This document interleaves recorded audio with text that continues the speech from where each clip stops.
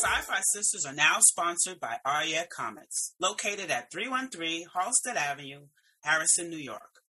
Aria Comics celebrates and promotes everything that is wonderful about comics, toys, artwork, and the joy they bring to people. Positive and upbeat, they invite you to come in and experience their selection and atmosphere. Looking for something new and different to read?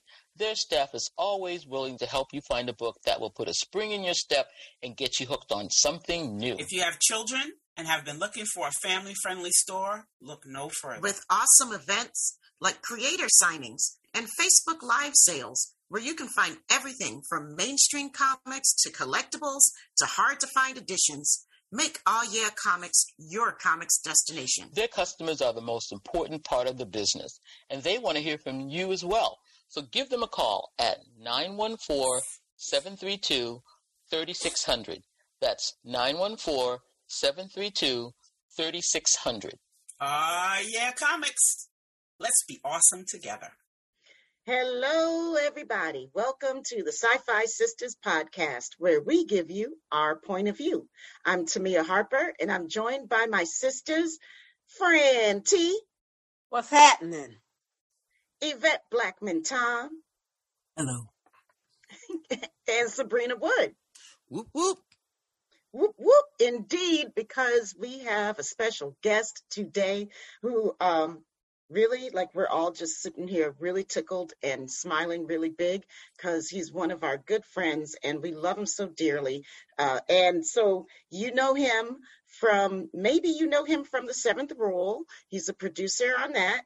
And perhaps you know about his book, Live Long and Evolve, dun, dun, dun. What Star Trek can teach us about evolution, genetics, and life on other worlds. You might have seen him on the circuit at the conventions doing different talks and panels. And you might have seen him on his YouTube show, The BioTrekkie Explains. And if you're down in North Carolina and you're at Duke University, you might be one of his students because he's the Dean of Natural Sciences and a professor in the biology department. And he's so dope. But his biggest credit, biggest one to date, he's now officially a part of the Star Trek universe family as a science consultant in the Star Trek franchise. And we're so proud of him and we love him dearly. Everybody, please welcome Dr. Mohamed Noor. Yay! That was the kindest intro ever. Thank you so much. I'll tell you, I'm the one who feels really honored to be here with you guys. I love your show. I love you guys as people. I'm so excited to be here. I've been watching the show or listening to the show since the very beginning. And every time, I'll even be playing it back and showing my wife, hey, listen to this. This is really great. I'm playing these little clips for her and stuff. I love you guys. We really appreciate that, Mohamed, because we know you always say such nice things. So, in the chat pack at the Seventh Rule, you always comment on the show. Shout us out. You talked about us in Las Vegas during your own presentation and absolutely floored us. Right. I didn't even know we were in the audience. No, I didn't know you guys were there. And I was like, oh, there you guys are. Did you know we were here? So we appreciate that so much, and we couldn't wait to get you on the show because we want to talk science. Yes, science. Love it. Science. We're going to bring it down, because sometimes I get a little lost. I have to, go back a few pages and read it again. But, okay, I got you here now. I'm right with you. I mean, we could ease you into a conversation, or we could just jump right into the main topic, to the question that's burning behind everybody's brain. Oh. Sabrina, you know which question I'm going to go with? About whether Andorians can be black. I'm saving it for the end. Mohamed, is it whether Andorians can be black when you're interviewing? Yes! And if they are, where are they? Yeah. We haven't seen them. I keep telling you. They're wearing it. We know they have, ghostly looking ones. Yeah, that's right. That's right. The Edar. Yeah. Yes, the black, the sight impaired ones. Yeah, yep, exactly. Yeah, no, absolutely. The answer to that question is absolutely there could be black Andorians. There's absolutely no reason why there couldn't be. There's no reason why not. And there you have it. There it is. There it is. Here we go. Here's the real question. Go ahead. How come they haven't showed them yet? Oh, that's How not. come they haven't been on the screen yet? That's all right. I know what I'm cosplaying next time. A Black Andorian. Oh, baby, here we go. I know. Yeah. I think we're going to Yeah, have get to that. have That's a a bunch whole of little gaggle of Black Andorian cosplayers. How many Oh, that Andorians have would we be nice, seen? wouldn't it? How many Andorians have you seen? Is Yeah, that what you because said? of course there's Shran, and then there was like a couple around Shran, and then there's more recently there was Noah's character. I can't remember. Rin. Rin, yeah, thank you, Rin. Mhm. And there were a couple around that. I think in total maybe we've seen like 10 or so. I don't think we've seen Yeah, like but- tons of Andorians. Well, Noah said that there are Black Andorians. He said, Oh, good. He's right. expletive deleted. Yeah. Yeah. Yeah. I'm trying to keep this as a not explicit show for all of Muhammad's followers. Oh, yeah. Oh yeah, blue like Duke. Yeah, that's right. It is a good Duke color. Well, I guess some of them are kind of almost the UNC colors. We don't talk about those Ooh. Andorians. Like light blue ones. Okay, Sabrina, I Light blue totally hijacked your show, Sabrina. Go for it. Oh no, that was the question. It's on my notes. Like Black There's Andorian another- is right here. There's another. What about your other question, Fran? I'm surprised you didn't bring up the Orions. Orions, Yeah. Oh, the what green about 'em? ones. What Yeah. about I them? think they're just green all over the globe. You think they're black too? There's some black Orions. You're asking me? You're asking Fran. I think I'm asking Fran. Okay. Oh, do I think there are any? You No. brought this up. You don't think there are? No. No, I don't. I think that that the Orions are just pretty green. You Just know, pretty I don't. It's I true. don't think there are any. I'm sorry. Go ahead. No, please. I interrupted you. No. I just think they're green, just like I think the Andorians are blue and white. Yeah. So I mean, we've seen more variation in color among the Andorians than among the Orions. So in that Yes. regard, it's probably more likely that we'd see it in the Andorians than in the Orions. Okay. But I mean, it doesn't rule it out. I mean, there easily could be. Right. Cool. well, There maybe could be that brought cool it up corner now. of Orion that they haven't explored yet. We saw the black Tolerite last night. That's right. did That's we? right. Well, maybe Okay, no spoilers, and that's another thing I'm going to tell you guys. No Oh, yeah, fair. spoilers. Come on now, keep it clean. No spoilers. All right, go to your corners. Fine. Whatever, Sabrina. Yvette is mad. All right, okay. So we're if gonna Paramount start. Plus is listening, and we know you are, we need to put the black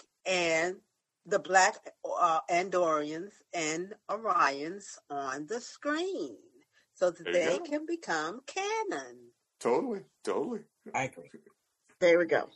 And done. Message That set. All right, Sabrina, please wrangle us in. Well, we've got a little bit about your background, Dr. Noor, and I did want to ask about Duke and how you use the book because, well, first of all, I was introduced to you at the Seventh Rule. That's how I met you. And That's I how think we met. Yeah. Right. In the chat pack. Yay, chat Yeah. packers. Hey. Cat Woo-hoo. Pack, our Look what we pie got is on the show. eternal. Shout out Cat to Ryan Pack T. Husk. forever. Yes. Yay, Ryan. So now, how did you get involved with the chat pack? Great question. So, I actually been listening to the Seventh Rule since literally the very first episode. I went back through my text messages and I had sent a note to Aaron, who I'd met Aaron before from his previous podcast, the one with Garrett Wong. I think it was Oh, called wow. Alpha Okay. Quadrant. Mhm. We actually did a podcast together with Garrett and Aaron and me and this other guy, Dick. I forget what his last name is, but we did one podcast together. So we knew each other already from that, and also from conventions and things like that. So when Aaron spun off the Seventh Rule, I was watching from the very beginning. I was like, "Oh, this is great! I love Sirach Lofton. It'd be great to see it." Aaron had said he'd like to get me on the show at some point in time just to come as a guest. Unfortunately, that never happened prior to him passing away, which was I mean, my not getting on is not the important part. There was just very unfortunate the timing of his passing away and such there. But after that, when they were doing the memorials for Aaron, Ryan and Sirach reached out because they'd had my contact information because it had been shared already at that time. They said, "Why don't we have a quick chat and reminisce about Aaron?" So I came on the show to do that, and this wasn't the regular Seventh Rule one. This is that whole stretch they had with reminiscences, and we just had the best time. Oh my gosh, that chat was just so much fun. And before I've been listening, but like not regularly and not necessarily even live. I just catch it later. So like I don't think I even was aware about the live chat aspect. But it was after that, then they invited me to come on another regular show after that. That's when I started watching the live chats. It's like, wow, this is really cool. So basically just gradually started building up from there when I got a little bit more active in it. I was like, I want to watch this every week, actually. So, I'm wearing Chat Pack t-shirt. Oh, yes. In your honor. Aw, that's great.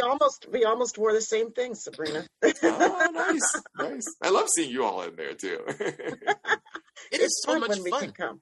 It still blows my mind just how positive a community that is. Like, I can't think of another online community that involves people just like hiding behind the keyboard where you never see their faces or anything like that, and chatting, and that goes on for years. And like, I remember maybe once or twice a troll came on. I mean, it's almost never. It's almost always incredibly positive. And it's not a very homogenous community in any dimension, too. I mean, there's people who I know are hardcore, politically left versus politically right, or, any dimension there, like, old, young, you name it. There's so much variation there, and yet everybody gets along so well because of our shared love of Star Trek and just positivity about it. It's really a model for like, this is what humanity should be like. Exactly. I feel that way every time I'm in the pack, every time I'm in that pack with everybody. I mean, that's when we first met everybody through the first virtual TrekCon, when we did the first virtual TrekCon, which was so cool and so much fun. And it was like, oh my God, who knew that these people, they were so accepting and so loving, and just welcomed us right away. And Anne-Marie Siegel, I got to give a shout out to Anne-Marie Siegel because she just loved us from 21 Jump Street, and, and so it was a really great community, and I just love them dearly. I really do. Yep. 100% agree. And Sirach was so cool to come on our show, and Ryan gave us the big premiere of our podcast send-off, like he had us come on their show. I mean, just the nicest, just doing everything to make it possible for us to do what we do. And I just really shout out to Seventh Rule. I just had to find out how you got there. So that explains everything for me. So now I'm going to go to the next question I have, and that's, how did the book come about? Because I love the book. Love the book. Thank you. The book has a funny story. So I started speaking at conventions, and that has its own long story. I won't go into that. But I started speaking at conventions and just giving these talks about. And the point of the talks at conventions were like to teach evolution or genetics or some other sort of science concepts using Star Trek as an entry point. And I really had a lot of fun doing that. I also occasionally would do like a local science cafe kind of thing here in Durham or other places, and just talk about just the science about that without any of the Star Trek connections. Princeton University Press, which is who publishes the book, reached out to me and said, we'd like you to write a book and give a public talk. You can pick the topic, but, and they asked me, what kind of public talks do you give? And I said, well, there's two public talks I usually give the most often. One is just basically an evidence for evolution talk. But my former PhD advisor, Jerry Coyne, wrote a book called Why Evolution is True. I could not improve upon that book. I mean, there's no way. Like, and it's fairly, it's not that long ago. I couldn't really do anything with that. The other talk I tend to give is on speciation, the process of making new species. He also wrote a book on that. So she said, well, are there any other public talks you give? I'm like, well, there is something. It's a little out there for an academic university press. But I had her watch a video recording of one of my talks, I think that I was prepping for Dragon Con. And she watched it and she thought, this could be good. I could like that. So basically then what I did is I adapted my introductory course that I teach at Duke. It's just called Introduction to Genetics and Evolution. I essentially just adapted that class. So that's chapters 2 through 5 in the book. Same coverage, and just said, I'm going to just pull out Star Trek examples for each one. Some of it came directly from those outreach talks I was giving. Some of it were just new things I had to then come up with. But the hardest part though was going through the franchise, because I know the science fine. The hardest part was going through the franchise to make sure I didn't miss something. So I had to rewatch or go through the script of every episode. And this is, 800 episodes. Wow. That took a year. Dedication. Oh my God. Yeah. I had a spreadsheet too where every row was an episode of Star Trek and then the columns were the book chapters. And after I'd go through either a script or watch an episode, I'd enter stuff in like, oh, this one mentioned prion diseases. Oh, this one mentioned blah. And just enter something. That way then I could pull out that column when I was writing the chapter and be like, okay, here's all the episodes that mention anything about this topic. So that's how you came up with that cool graph you have in one of your presentations where you actually said from like 1969, this is how many mentions of genetics. Right. And then you go through. So part of it was from that, but part of it also, I mean, I'm a computer geek, right? So I actually wrote a little Perl script to actually go through all the episodes and find every mention of it and pull those out. So it was a combination of those two things. Okay. Because I was like, how did he come up with this graph? Because this is wild. But it was interesting because the graph shows, back in 69, there were just a few mentions of genetics, and then it kind of goes up, and then it just zooms up when we get to Voyager.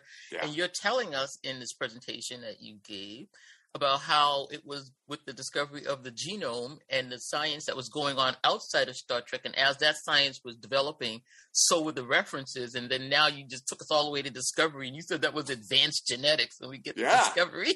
Yeah. Beautifully said. Boy, you should give my talk. You're better at it than I am. I listen, man. I listen to this mess. I love it. That was beautifully said. Yeah, that's exactly it. Yeah, the sequencing of the genome, that's when really you saw that big jump up with Voyager, then Enterprise even more. Yeah. And then Discovery, It's right, because it was really crazy. It was just like zoom, like a, acceleration graph.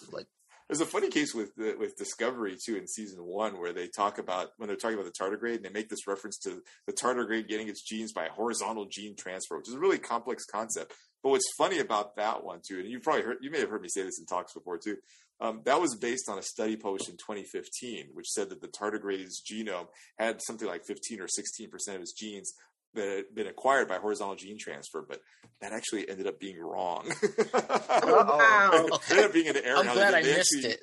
They didn't quite retract, but other people essentially showed that study wrong the next year. But I think that essentially the disproving of it didn't get as much publicity as the original study. So when Discovery then came out in 2017... Disinformation. Yeah. Not great. But it was a heroic effort. I mean, kudos to them for trying to incorporate something that was at the time, really, really good science. And just, it turned out the science didn't hold up in that one case. Okay, so here's my question about Discovery. This is my Sabrina question to Dr. Noor. All right, so we jumped 900 years, talking about acceleration, right? Yeah. We jumped 900 years into the future. Yeah. If we go back 900 years from where we are now, we're back at like William the Conqueror. The Moors are still in Spain, whatever. I mean, like way, way back. Mm-hmm. And if we compare humans at that time to humans of this time, we have a longer lifespan, we're taller, we have better teeth, right? So if we jump 900 years into the future and we talk about accelerating DNA or whatever the right term is there, I would have expected to see humans looking a little different from the humans that were on Discovery. Yeah, great question. What do you think? What do you think of that? Great question. So I suspect a lot of the difference that we see from, say, today going backwards now, we'll come back to the forwards.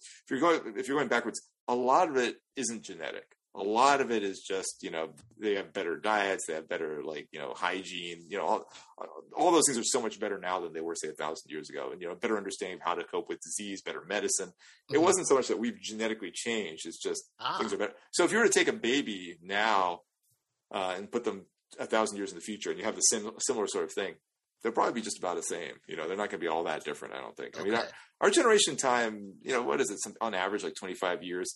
So if you go 1,000 years, you're looking at, what is that? That'd be like 40 generations. Yeah, an evolutionary time scale. You can have some change then, but it's not that big a deal. Just a blink of an eye. Yeah. I mean, relative to like the billions of years life has been around. Yeah. All right. So there was that question. Okay. Yeah, but it's a good thought though. And what you might see is like adults could look different because maybe there'll be different, sorts of pressures. Maybe things that are causing us to die now will be something they find cures for. Maybe they make it, for example, aging in us is caused in part by shortening of telomeres. Maybe they have some way that to dietarily make that not happen. So people then end up living a lot longer. Right. I mean, those kinds of things could happen, but I don't know if they would look different from us because I don't know that we have. Maybe there'd be something on aging. I'm not sure. Possibly, maybe people don't age as fast. So maybe I would look like somebody who's 150 in the future or something like that. I was wondering something like what Sabrina said. There would be definite change, 1,000 years ahead in the future. Yeah. And I was at this talk at New York City Comic-Con, and I cannot remember the scientist's name, but he was saying that if anything changes, it's the fact that we're going to live longer. Yeah. And the way science is going now, we might not even die. Oh, I doubt that. Well, he's saying that there's because of food and diets and, we're going to live to, more than 100 years. You're just going to keep living. And I don't think he's, that's not something that's going to come, but that is one of the things that probably will happen more than anything else. Oh, I'm sure that's true. That's a great point too. And I suspect things that cause people to die young, those are the things that's the easiest to fix. So that's what I would expect the biggest change. So if you take like the oldest people today versus the oldest people in a couple hundred years, they're probably not going to be that different. But what's going to happen is more people live to closer to that age. I think that's where, and that goes along with what you're saying. So I mean, we have people today living to over 100 too. It's not common, but it does happen. It's becoming more and more popular. Exactly. We're seeing it more often than we used to. Yeah, exactly. But probably the top level, that's a harder one to change because there's something more fundamental has to happen. Okay.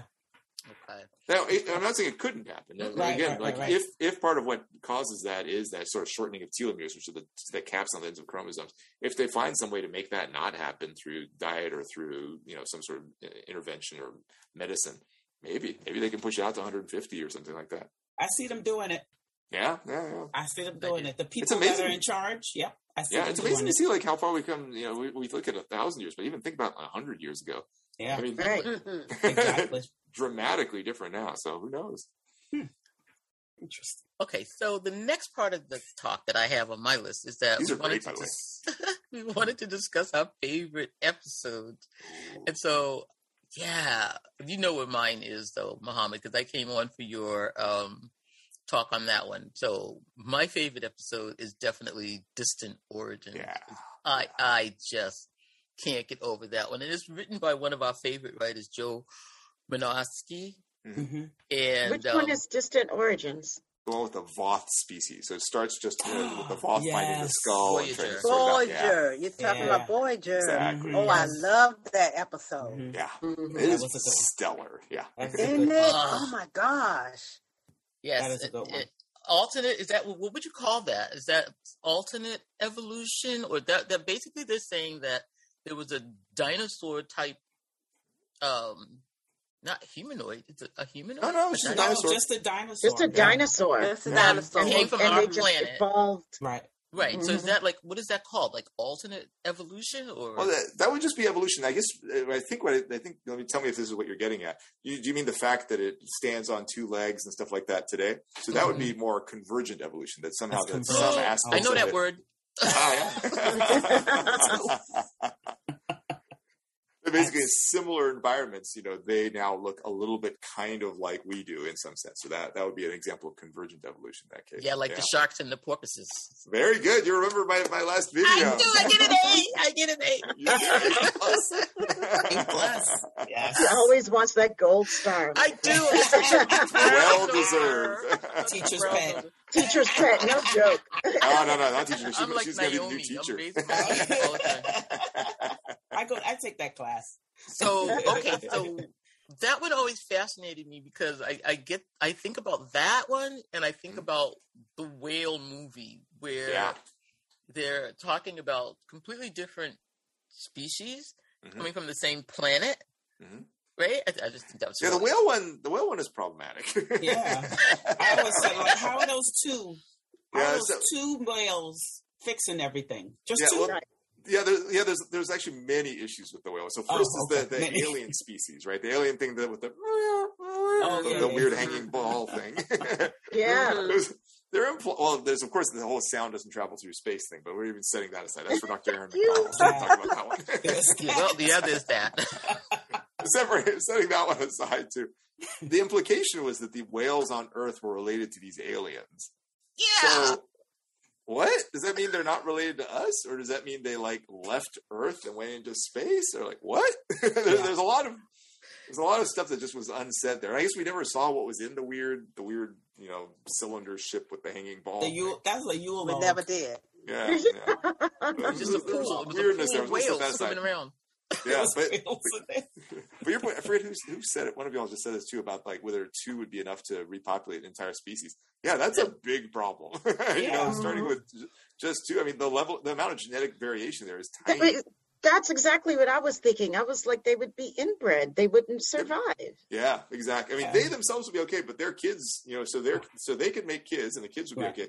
But then it's going to be like siblings are having kids with each other. Right. Okay, that's a problem. That's all sorts of crazy. That's all sorts of crazy. More Maybe whales. what's going to happen is they're going to do some sort of genetic manipulation and take out all the bad mutations. I don't know, but I mean, it doesn't. In and of itself, just putting them there and hoping for the best, like, that's not going to work. Because that's all they did. They just dropped and said, "All right, go." Yeah, go to it, George and Gracie. Fix it. Right. Canon now. They said they'd be That's such a, populated like- with whales. That's it. That's such a TOS crew type of solution, though. Yeah. You The know? flip side is, it would have been hard for them to imagine, like, we're going to take this, like, pod of whales on this Klingon ship. Movie-wise, it would have been hard to have done it the right way. Right. They would have definitely needed, like, the Enterprise D to get everybody on that. Yeah, exactly. Cetacean ops, and just filled with whales. Yes. Which, thank you, Lower Decks, for finally showing us. Oh, I that was know, awesome. isn't that wonderful? That I was know, good. it's so cool. So happy to see that. Yeah. So Those happy. very randy dolphins. There is Very. Or porpoises. Yeah.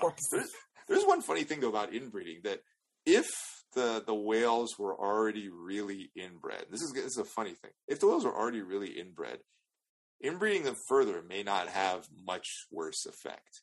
Which is kind of it's almost ironic, right? Yeah. Because the reason for that is because part of what makes things get bad when you inbreed is you take mutations that like let's say I have one copy of that mutation and my wife has one copy of the same bad mutation. You put it together and now you have 2 copies, right? That's then the one that's really sickly. But if you have a population that essentially has already no genetic variation, you already have 2 copies of the bad mutation, so you're basically as sick as you're going to get.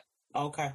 So in that sense, shy of more bad mutations coming up, maybe it wasn't that. So that's the piece I'm not sure. I don't know how. I guess the population of what kind of whales were those? I forget. I Humpback. don't remember. Humpback. That's right. Yeah. I don't think the population of humpback whales is so small they have no genetic variation though now. So I think that I think it still doesn't work. But it's like cheetahs. Cheetahs have like almost no genetic variation at all. You can inbreed cheetahs and like. They're not going to get. I mean, they're already sickly. They're not going to get more sickly. Okay. Wow. Oh. Okay. Yeah. Frank goes, "Aw." Oh. Sad. All right. I know. I like the cheetahs. It's already They're sick. cool, though. They're cool. They're They are fine. They're cool. good. They're cool. That's what they do. It's good. Yeah. They're good. Okay, so another episode that's one of our favorites that we have talked about in another show is, of course, again, we're going to Voyager with Lineage. And this is the one where B'Elanna decides she wants to see her baby. Yeah. And she starts messing around with the holographic imaging. Yeah, that was Well, painful. not just the holographic It was. imaging. She starts trying to change the DNA sequencing. Oh, yes.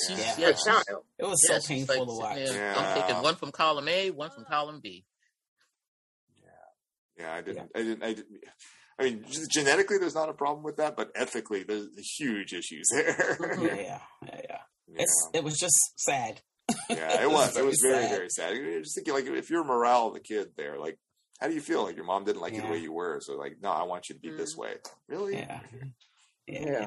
Yeah, but she was going to get rid of that dominant gene. She was. Yeah, and I get what she was trying to do. She was, from her perspective, she was like, I want to protect this person from teasing and stuff like that. I mean, I get what she was trying to do, but that's not the way to do it. But I think there was also some self-hate going on there. Oh, yeah. Well, Some absolutely. internalized, what is it, racism that she internalized when people treated her. That's exactly it. That's exactly it. Yeah. Well said. Yep. That's Yeah, definitely, that was sad. Yeah, that's the sad one. All right, let's go to a fun one. One thing that's interesting pick a is fun that one. the person that wrote that episode is also the same person. That is James Caan. He also wrote the other one called Masterpiece Society. Oh. Where they had, now that's another one where they had a set group and they thought they had enough people to go on with their society. And then when they decided that people were going to be removed from that society when they wanted to leave, this is TNG. Going to have enough, TNG, right? They weren't going to have enough. Season 1 or 2. Yeah, it was early TNG. Yeah, Okay. the bubble The one where Troy falls in love with the guy, and where they have that horrible scene with the kid playing that depressing ass piece of music. The kid is on the piano playing, and then the words, and they're just like, no, keep on playing, and it's like, no, stop, it's depressing. Yeah. Do you remember? I don't remember I remember the issue that they didn't want people to leave. I don't remember. Was that a genetic problem or was that more sociological? Like we don't want to lose our 2 engineers. I think it was both. Maybe it was both. Those people were genetically engineered, right? He seemed to almost think if you took one piece away, they would unravel. They were connected to they were also connected to the planet and the way the planet evolved, and they were in a biosphere. I'm talking about different episodes. Yeah, they were in a biosphere. Oh, I know. You're thinking about Up the Long Ladder. That's the one with the clone planet and then the Irish planet. That was hilarious. I love that. I'm thinking about the one where Troy goes down and she falls in love with the guy. That's Masterpiece. Yeah, that is Masterpiece. Okay. So I was thinking about the other one maybe.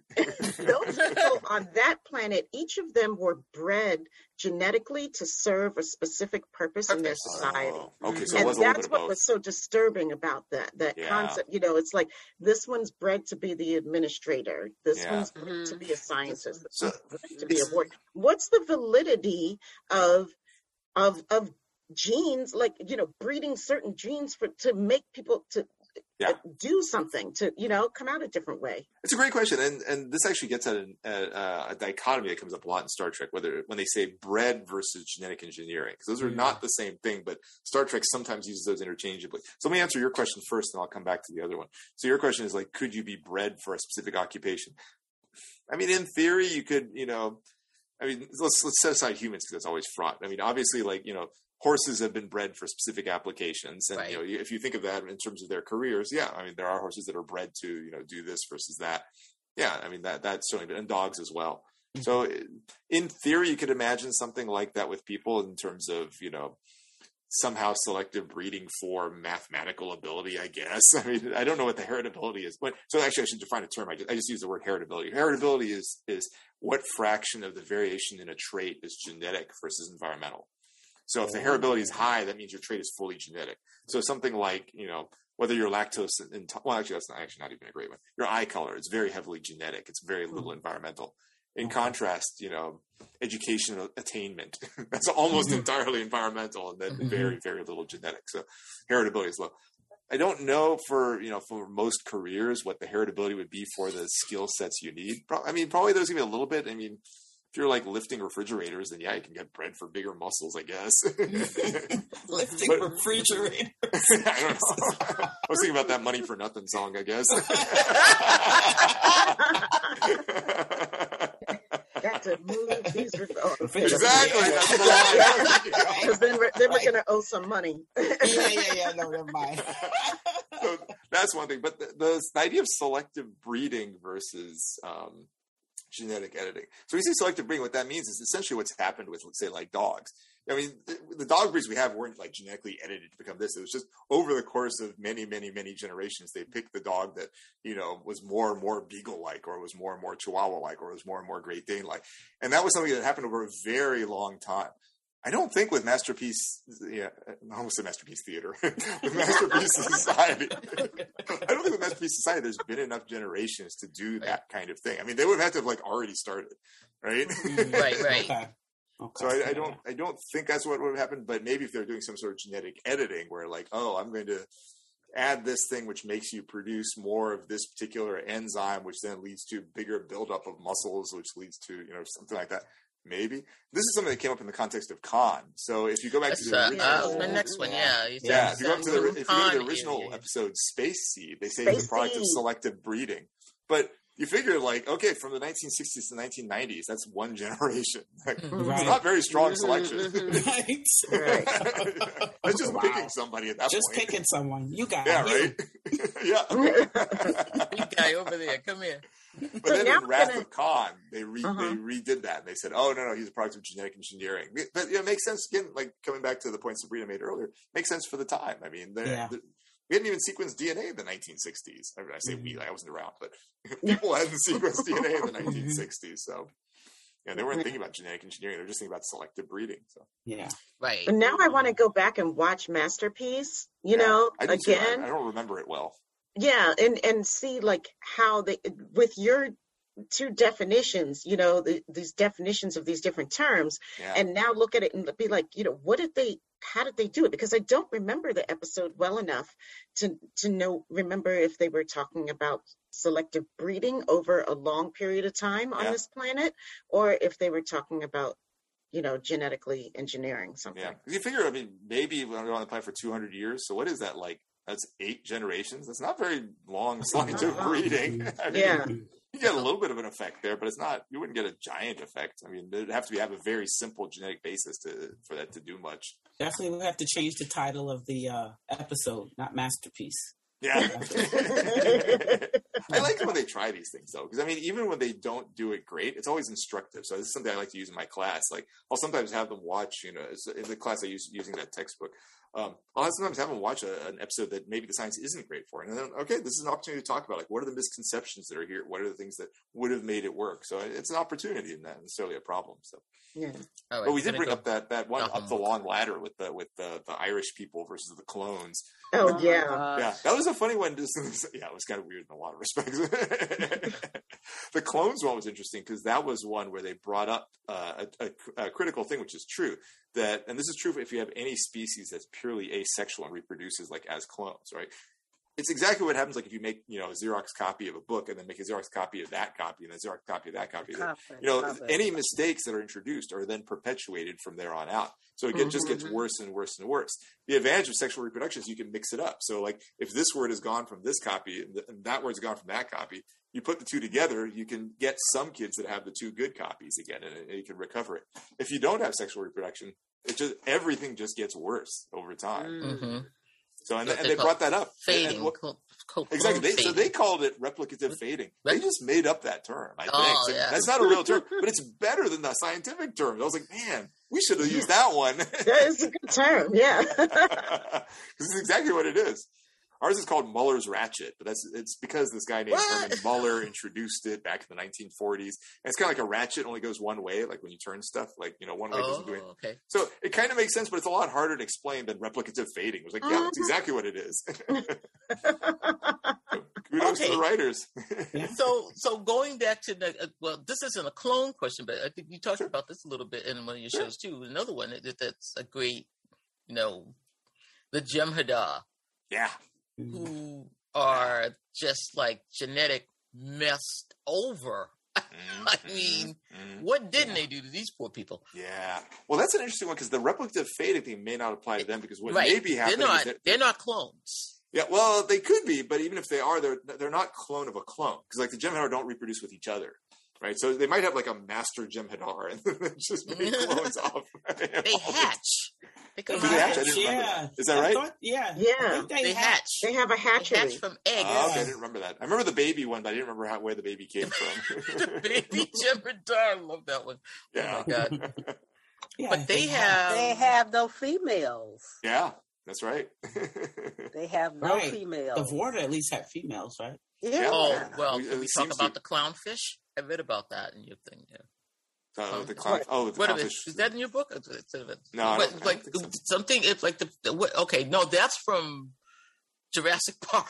Oh, where it says nature hates it when there's only one thing. Like if it's all women, that something will turn into a male, or like what's like it'll flip flop, hermaphrodite sort of.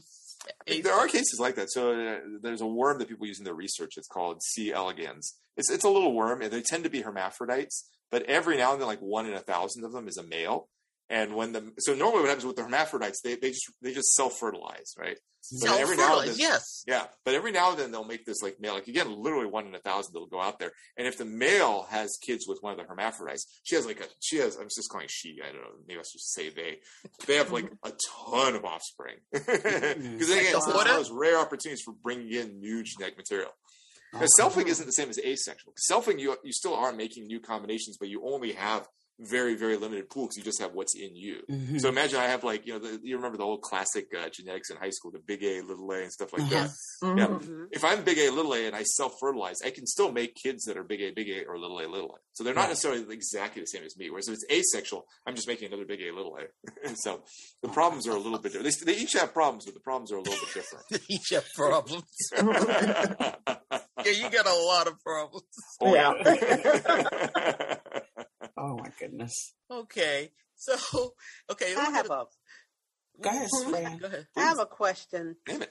Dr. Noor, do you think that the tardigrade would have been like huge, like they made them in Discovery? Absolutely not. Okay.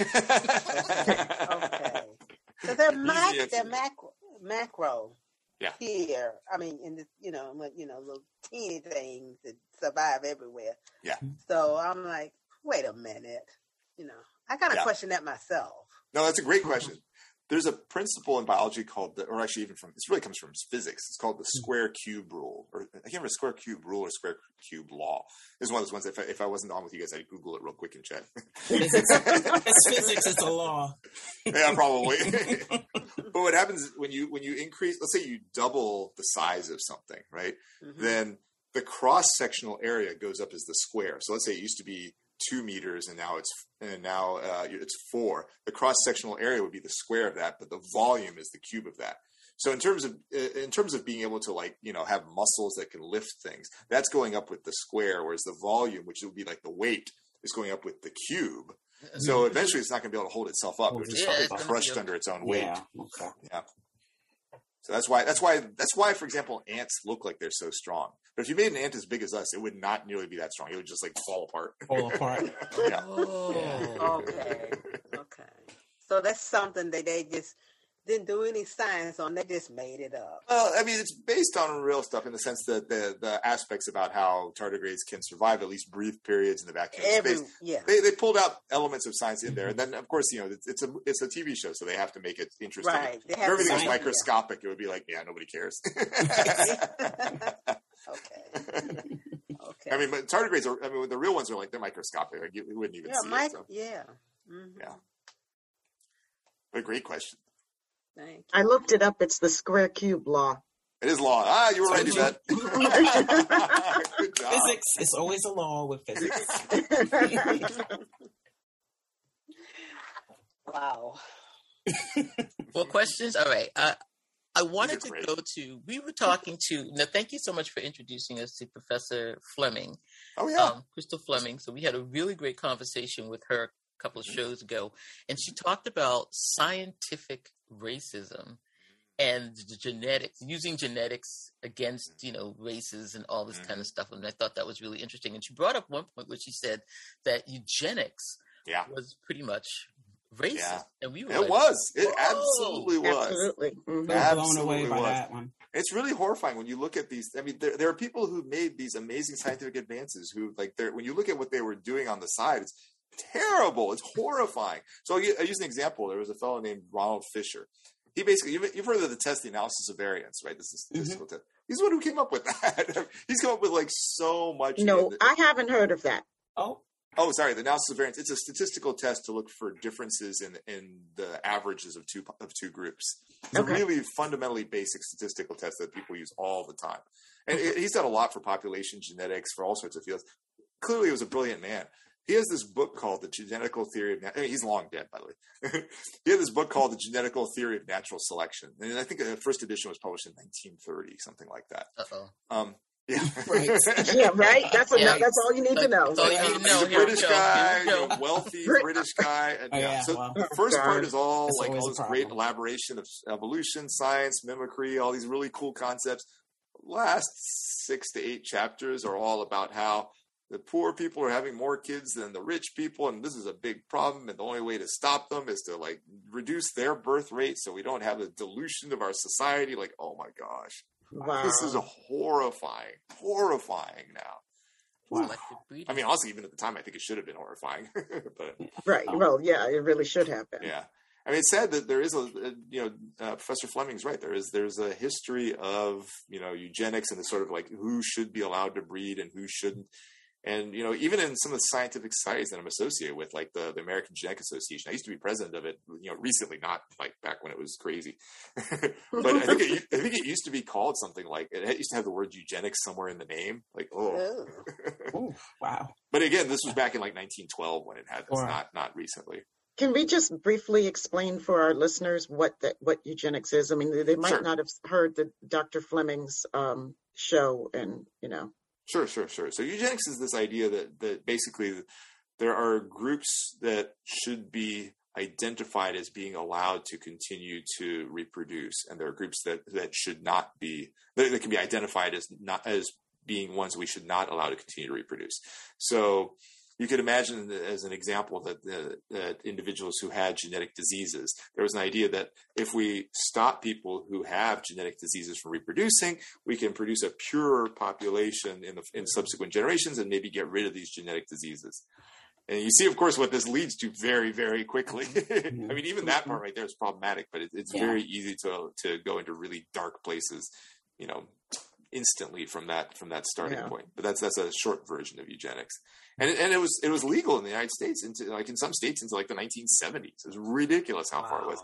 There's all sorts of examples of it too. There's a famous person named Dorothy Buck, who there was a legal ruling back in, I don't remember when this was, maybe 1930s or something like that, where and you can look up the statement from the judge. It's really horrifying when you read the statement from the judge, where she was basically like forcibly sterilized because they said that she should not be allowed to pass on her genes because this is a terrible person. Blah blah. Turned out, I think one of her kids she'd had prior to the sterilization ended up being like on honor roll and stuff, just to show how ridiculous the whole thing was too. Right. So we get into the eugenics war, and it was something that we were talking about. We wanted to know like what that war was in Star Trek, because it was just such a scary thought for us to hear that term. And what could they possibly be fighting about, and how bad could it have been? And it's so interesting that when we do see Space Seed, the person that is the representation of the eugenics war is not white. He's brown. I was like, all right, okay, this is interesting. Yeah. I have a question. Please. I have a question, and it's kind of similar to that. But sure. Dr. Noah, what did you think of the bell curve? Oh, I mean, I've never actually read it, but it's obviously very fraught in general. I mean, I've never read the actual book, just based on the bits of it that I've heard about. Yeah, I thought it was awful. I thought it was just awful. I'm like, what? Why don't you explain what that is to people too, in case they haven't heard of it, Fran? Well, it was basically saying that Black folks need to be.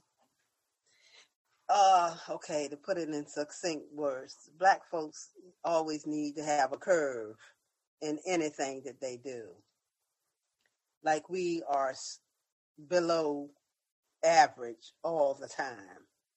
Ridiculous. And it was, and I'm like, and it should have been really, it should have been, there should have been more, protest against it. But back then, which wasn't that far, they didn't have the internet and all that stuff. But it was controversial, and it was awful. It was just awful about us, for Black folks, basically. So like that, like we were just predisposed to being like stupid or something. It's ridiculous because I mean the thing is, what we really know from the genetics now is that there's very, very, very, very, very little genetic difference between people from wherever they're from. Like the variation within any group is dramatically bigger than the variation between groups. Right? It doesn't make any sense at all. Yeah. So there's your race is a social construct when you talk about that in your presentation. Exactly. And again, along those lines, from the social construct, like where do you draw the lines? Like why? Because genetically, so the most diverse population genetically, like where you see the most variation, is on the continent of Africa, and that's even taking out like the random white guys in Johannesburg and stuff, like taking out those people, like,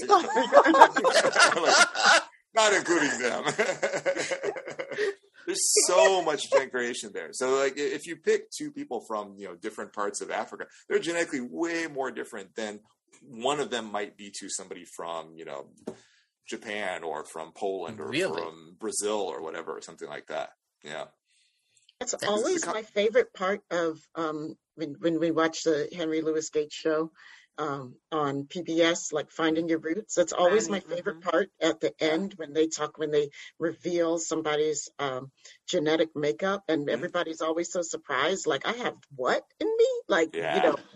Like, that's the coolest part. And I've said it before, and I'm going to say it again because we're going to bring it into existence, that Dr. Muhammad Noor and Dr. Henry Louis Gates Jr. need to team up on a show. I need to see that happen right now. PBS, if you're listening, and we know you are. We know you are, PBS. Let's make this happen. I would watch it. I would donate so much money to my local PBS station if that show was on. I'm telling you right now. Well, the other thing in terms of social construct is like, why do we even do it by continent? Like, that's such an arbitrary, like, why continent? Why, does it matter? Like, why continent something? I mean, I don't. So the example I think I used in the talk that you guys saw is like you could do it by height. I mean, it's just about as non-arbitrary as if you were to do it by continent. We could say like, oh, I'm in the race above 6'2". I'm not, but I could be in the race above 6'2". Right. 6'2"ers. I'd be in the race between 6'2" and 5'8". You can measure it. At least you can measure it more precisely. Oh, snap. No ambiguity. Like, there you go. That advantage. Wow. Wow. I mean, there is a genetic association with height, and it's honestly about as big as it is by continental origin. So why not? Let's do it. Change all those tests. Are you 6'2" and over? Are you 6'2"? Yeah, they would still be having us checking boxes. Right, because the people in power wouldn't be in power anymore, so that's not going to happen. Right, they would find some way. No, because most people in power are very short. Yep. I'm trying to compensate for something. Yep. Yes, sir. Of course.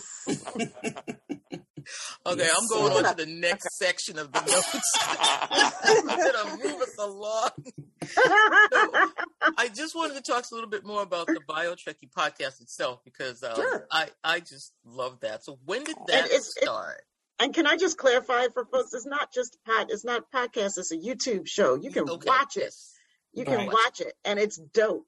Yes. Aww. Watch it. It has the second best theme song. I know, right? I love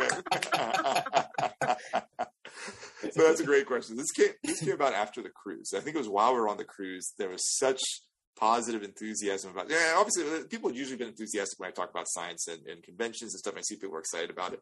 It was on the cruise. I remember talking with my wife. I think she may have even been the one who suggested it. I'm not sure, actually. It may have been her idea.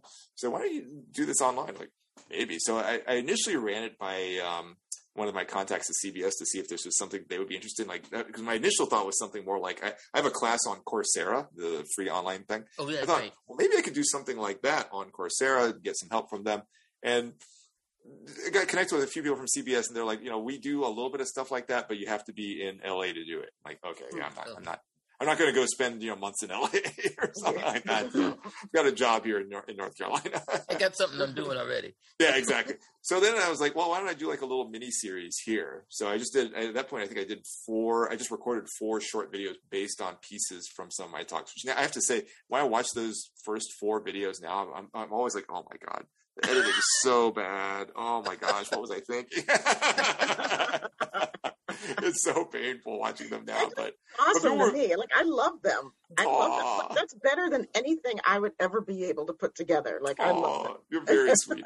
I've learned a lot though now over the course of the year. So after I did the first 4, the response was very positive. So then, and also I actually got a grant from the National Science Foundation. I decided that part of the grant is I'm supposed to do some sort of outreach, and this was right around the time of the start of the pandemic. So I said, hey, maybe my outreach can be making more of these videos. So basically linked the two things together. And it's been so much fun. So I've been trying to do it's been close to monthly. There's some months where I didn't quite make it. Like I think I had to skip September and October because I just got too busy with the transition back to in-person stuff. Mm-hmm. But yeah, it's been fun. So we missed you. Oh, thank you. I just pick like a concept or two and then an associated Star Trek episode and then just put it all in there. It takes the ones I do that are the shorts. Those take forever to make because there's so much graphics. Basically, I'm changing what's on the screen every 3 to 5 seconds. Yes, I mean there's so much in like a little 7-minute thing. It's unbelievable. So that's those take forever. Convergent evolution and mimicry. Yes. Okay. Good memory. Good memory. Oh, please! But the little the flies that look black and yellow and look like bees. I'm like, the get out hoverflies. of Good here. Memory. Wow. Fakers. That's the word that comes up in there. I love it. I love the little graphic you had of the guy running. But if I do see anything that looks like a bee, I am out of there. I'm like that guy too. All right, so all these little flies that have no stingers are looking like those other bees because they're just mimicking them because they're safer. Mm-hmm. And I'm like, really? It makes sense. If I was a fly, I'd do the same thing. I didn't know that. I'm like running from everything. But the much easier videos are the ones that I've done, the BioTrekkie with the Admiral ones with Jane Brooke, the person who plays Admiral Cornwell on Discovery. That's much easier because it's basically just recording a Zoom session and just putting a little bit in the front and the end. So those, that takes much. It's basically the time of recording plus like an hour and a half or something like that. But the other ones, those other ones are like 7 hours each. So not quite that long, but they're very long to make. I love the one with Jane. She's really. Hey, that was my line. She's amazing. She went. Did she go to Duke? Didn't she go to Duke? She did go to Duke, exactly. Okay. Yeah. Okay. Not when I was there, of course, but But she went to. Okay. Yeah. Okay. Now she's wonderful, and I love the way she asks questions, and she thinks of these analogies.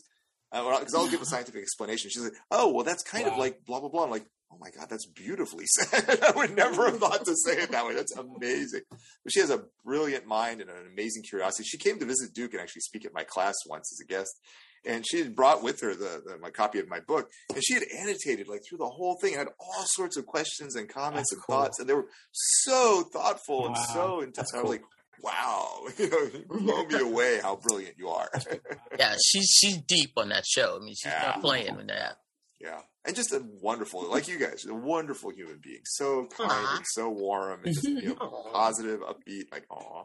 I love her. We're doing it hasn't been announced yet, but actually I guess by the time this comes out it'll be announced because I think I'm tweeting it tomorrow. Oh good. But, we're going to come back and do season 4 after the season ends. Awesome. Yeah.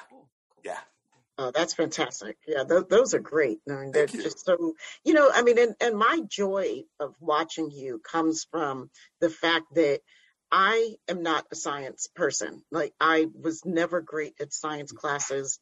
I could do well enough. I could memorize enough to do well on the test. And as soon as the test was over, it was gone. It's just absolutely gone, and it's like, it's just not my forte, I mean, I was having fun in my English classes, Yeah, good. But what I love is that you make science so absolutely understandable. You take, and it doesn't matter what you're talking about, you take these really complex topics, scientific topics, and you break them down into ways that I can understand them, and not just can understand them, but want to understand them. Like, I want to learn a little bit more about it. I'm like, okay, see, now that's an innate teacher. And that's why I think I love you so much, because you found this way to really actually communicate with people. And I said the same thing to Dr. Fleming as well. That's what I love about her as well. I mean, it's always, your best teachers are wonderful, effective communicators, and infect you with their excitement about what they're teaching. And it makes me so happy that at 50 years old, I'm still learning and still have so much more to learn. Like, I love it. I get to do it from people like you. So thank you. Incredibly kind. Thank you. Yes. I was starting to tear up as you were saying that. Like, it's exactly what any teacher wants to hear at the time. Thank you. You got us all reading about genetics. All right. Actually, just this morning, I had a meeting with somebody from the Center for Learning Innovation at Duke, and was trying to talk with her about how to do some assessment for how effective the videos are. Because I said, look, I post them and, they get likes and they get positive comments, but I don't know how effective they are. So we were talking about how to do some sort of like formal assessment and do something, have people watch it and answer questions and things like that. So we were actually meeting to just discuss that today. So you might see something along those lines coming out soon. Maybe I'll improve them. I took the quiz that you have on your show, and I didn't do very well. So,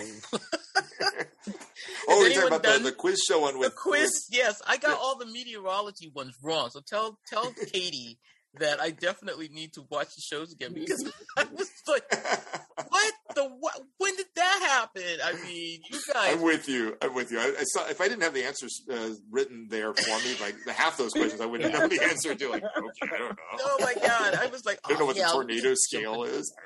Yeah, what? Oh my God. I thought I would knock it off. I'm like, I'm going to just go in here. I'm going to just take this quiz. It was you, Anne-Marie, and Katie giving the question. Meteorologist Katie? Meteorologist Katie. Yes. Wonderful. And Dr. Anne-Marie Siegel. I'm like, okay, here they go. And they asked these questions, and I was like, They were all from Star Trek. And I loved it. And then I love that you guys, like you were saying to me, you explained the answers to all of us. And it was just a fun quiz hour of all these questions that I couldn't believe I got wrong. But it was a blast because when was this quiz then? We've done it twice. No gold star at all. Yeah, this has been with the virtual TrekCons for this year. Right. So we did one in early August, one in early October and one in early November. They were so much fun to work with. I was working both times. I remember that. I wanted to go to those. Yeah. Well, at least Sabrina was representing for us. That's right. My sister's in the house. I was not representing well. Oh, no. Just being there as well. War Dog was tearing it up. War Dog, Bill. He was amazing. Brother from another mother. He was tearing it up. What was funny is I think it was like 2 nights or the night before the quiz show, he had just had dinner with us here at the house. And then I texted that to Anne-Marie, and then Anne-Marie, during the quiz show, she was like, War Dog seems like he knows a lot of the answers. He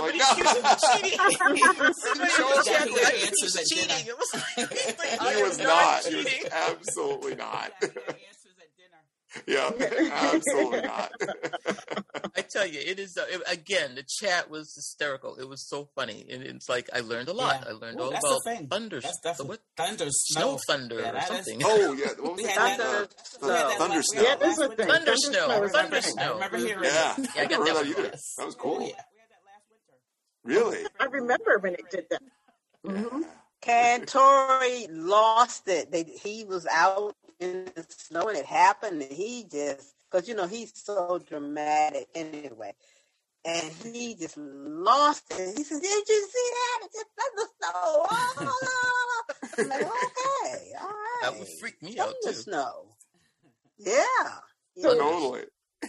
All right, y'all. If you don't know about all this stuff, you need to go and listen to BioTrekkie Explains, and also about the quizzes. And I'm telling you, it's all there. Get the book. It's just amazing. All this stuff you can learn. It's like science is cool.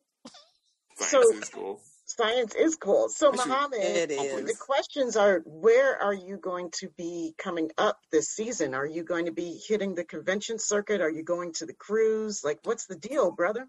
That's a great question. He's on the cruise. I'm on the cruise. I'm already signed up for the cruise, and he's in the cruise. We'll be here. We'll see you there. I'll be there. Oh, you're gonna be there? Awesome. Yep. Oh yeah. We're gonna be there. Awesome. No, we're doing dinner, man. We're doing dinner multiple times. Oh yeah. Okay. I don't know about other ones. Yeah, I don't know about other ones after that. I'm still exploring to see whether I can do like Mission Chicago and 56-year mission, stuff like that. I haven't gotten signed on for those. Online, I'm supposed to do. Dr. Anne-Marie and I recorded this thing for the Fort Collins Comic-Con, They said it was supposed to come out like first week in October, and then the second week of October, and then third week of October. It still keeps getting pushed back. So maybe it's going to come out, but actually we have a short version of that. We're actually going to put out on Sunday on the virtual TrekCon. We're going to do a short version of that. So, but we already recorded. We recorded like a month ago now. Wow, nice. Well, we'll be waiting to see that. We'll be waiting, and of course we'll keep our ears peeled to see if we're going to be at some of the same places. I'm not going to see you on the cruise, but my sisters will be on the cruise. I know, right? I know, we missed you at 55 years. Shout out Costco. I know, Costco, my job, man. Retail never sleeps. I'm not really shouting them out though, because it kind of got in my way with my Star Trek, and I'm kind of upset about it, but that's okay. I'm sorry I missed you at I know you were at Awesome Con. I'm sorry I missed you there. Yeah, I know, right? We were looking for you, but I mean, it was crazy. I didn't go to that. But we'll be looking to run into you soon. I'll always be looking for you guys. I love my sci-fi sisters. We appreciate you.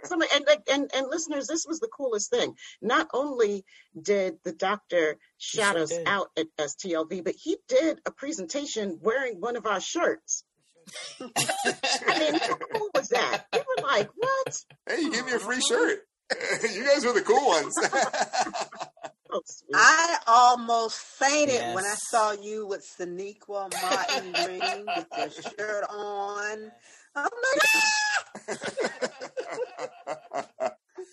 It's funny actually, when you guys pointed that out. I hadn't even thought of it at the time when I was talking to her. It was later when you guys commented on Facebook. Oh yeah, I was wearing that with her. It's like the shirt, so I was just wearing it because I love the shirt.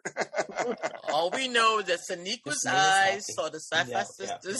That just makes us happy. I love her too. She's amazing. Oh, but next time you get a chance to be around her, just send her all this from us. All the love. She's the captain of the cruise. I can't remember. She signed up for the cruise. I don't remember. yes. Okay. Oh, perfect. Ah, there we go. Perfect. We're gonna be all over that thing. Oh yeah. Well, folks, this has been a really fantastic show. Thank you for taking time out of your schedule to hang out with us and talk to our folks, our listeners. Do you have a place where people can leave comments for you? I mean, do you want them to leave comments in your YouTube channel, or what would you like? Sure. I mean, I'm on YouTube under BioTrekkie or BioTrekkie Explained, so just search for that, it comes up. Or I'm on social media as MAF, like in Frank Noor, and like November OOR. That's Facebook, Twitter, Instagrams, all of those things. The same. Noor. Nice. That's how I say it in my head. Yeah. Well, it used to be, before I got married, I didn't have the F, and it was manure, and that didn't go over so well. No. But it's so much improved. As usually as things are through marriage, much improved. Totally. Hey, Yvette, where can people reach out to us? You can find us at sci-fisistas.com. That's SYFYSISTAS.com. Join us on the mothership. That's MUTHASHIP. And the Sci-Fi Sisters Book Club, both on Facebook. Download the Trek Geek Network app, where you can find us and our family of podcasts on the Trek Geeks Network. On Instagram, sci-fi.sisters. And we are also on the Twitter at Sci-Fi Sisters. After listening to this podcast, please rate us and write a review. We may just read it on an upcoming episode. By the way, I rated 5 stars.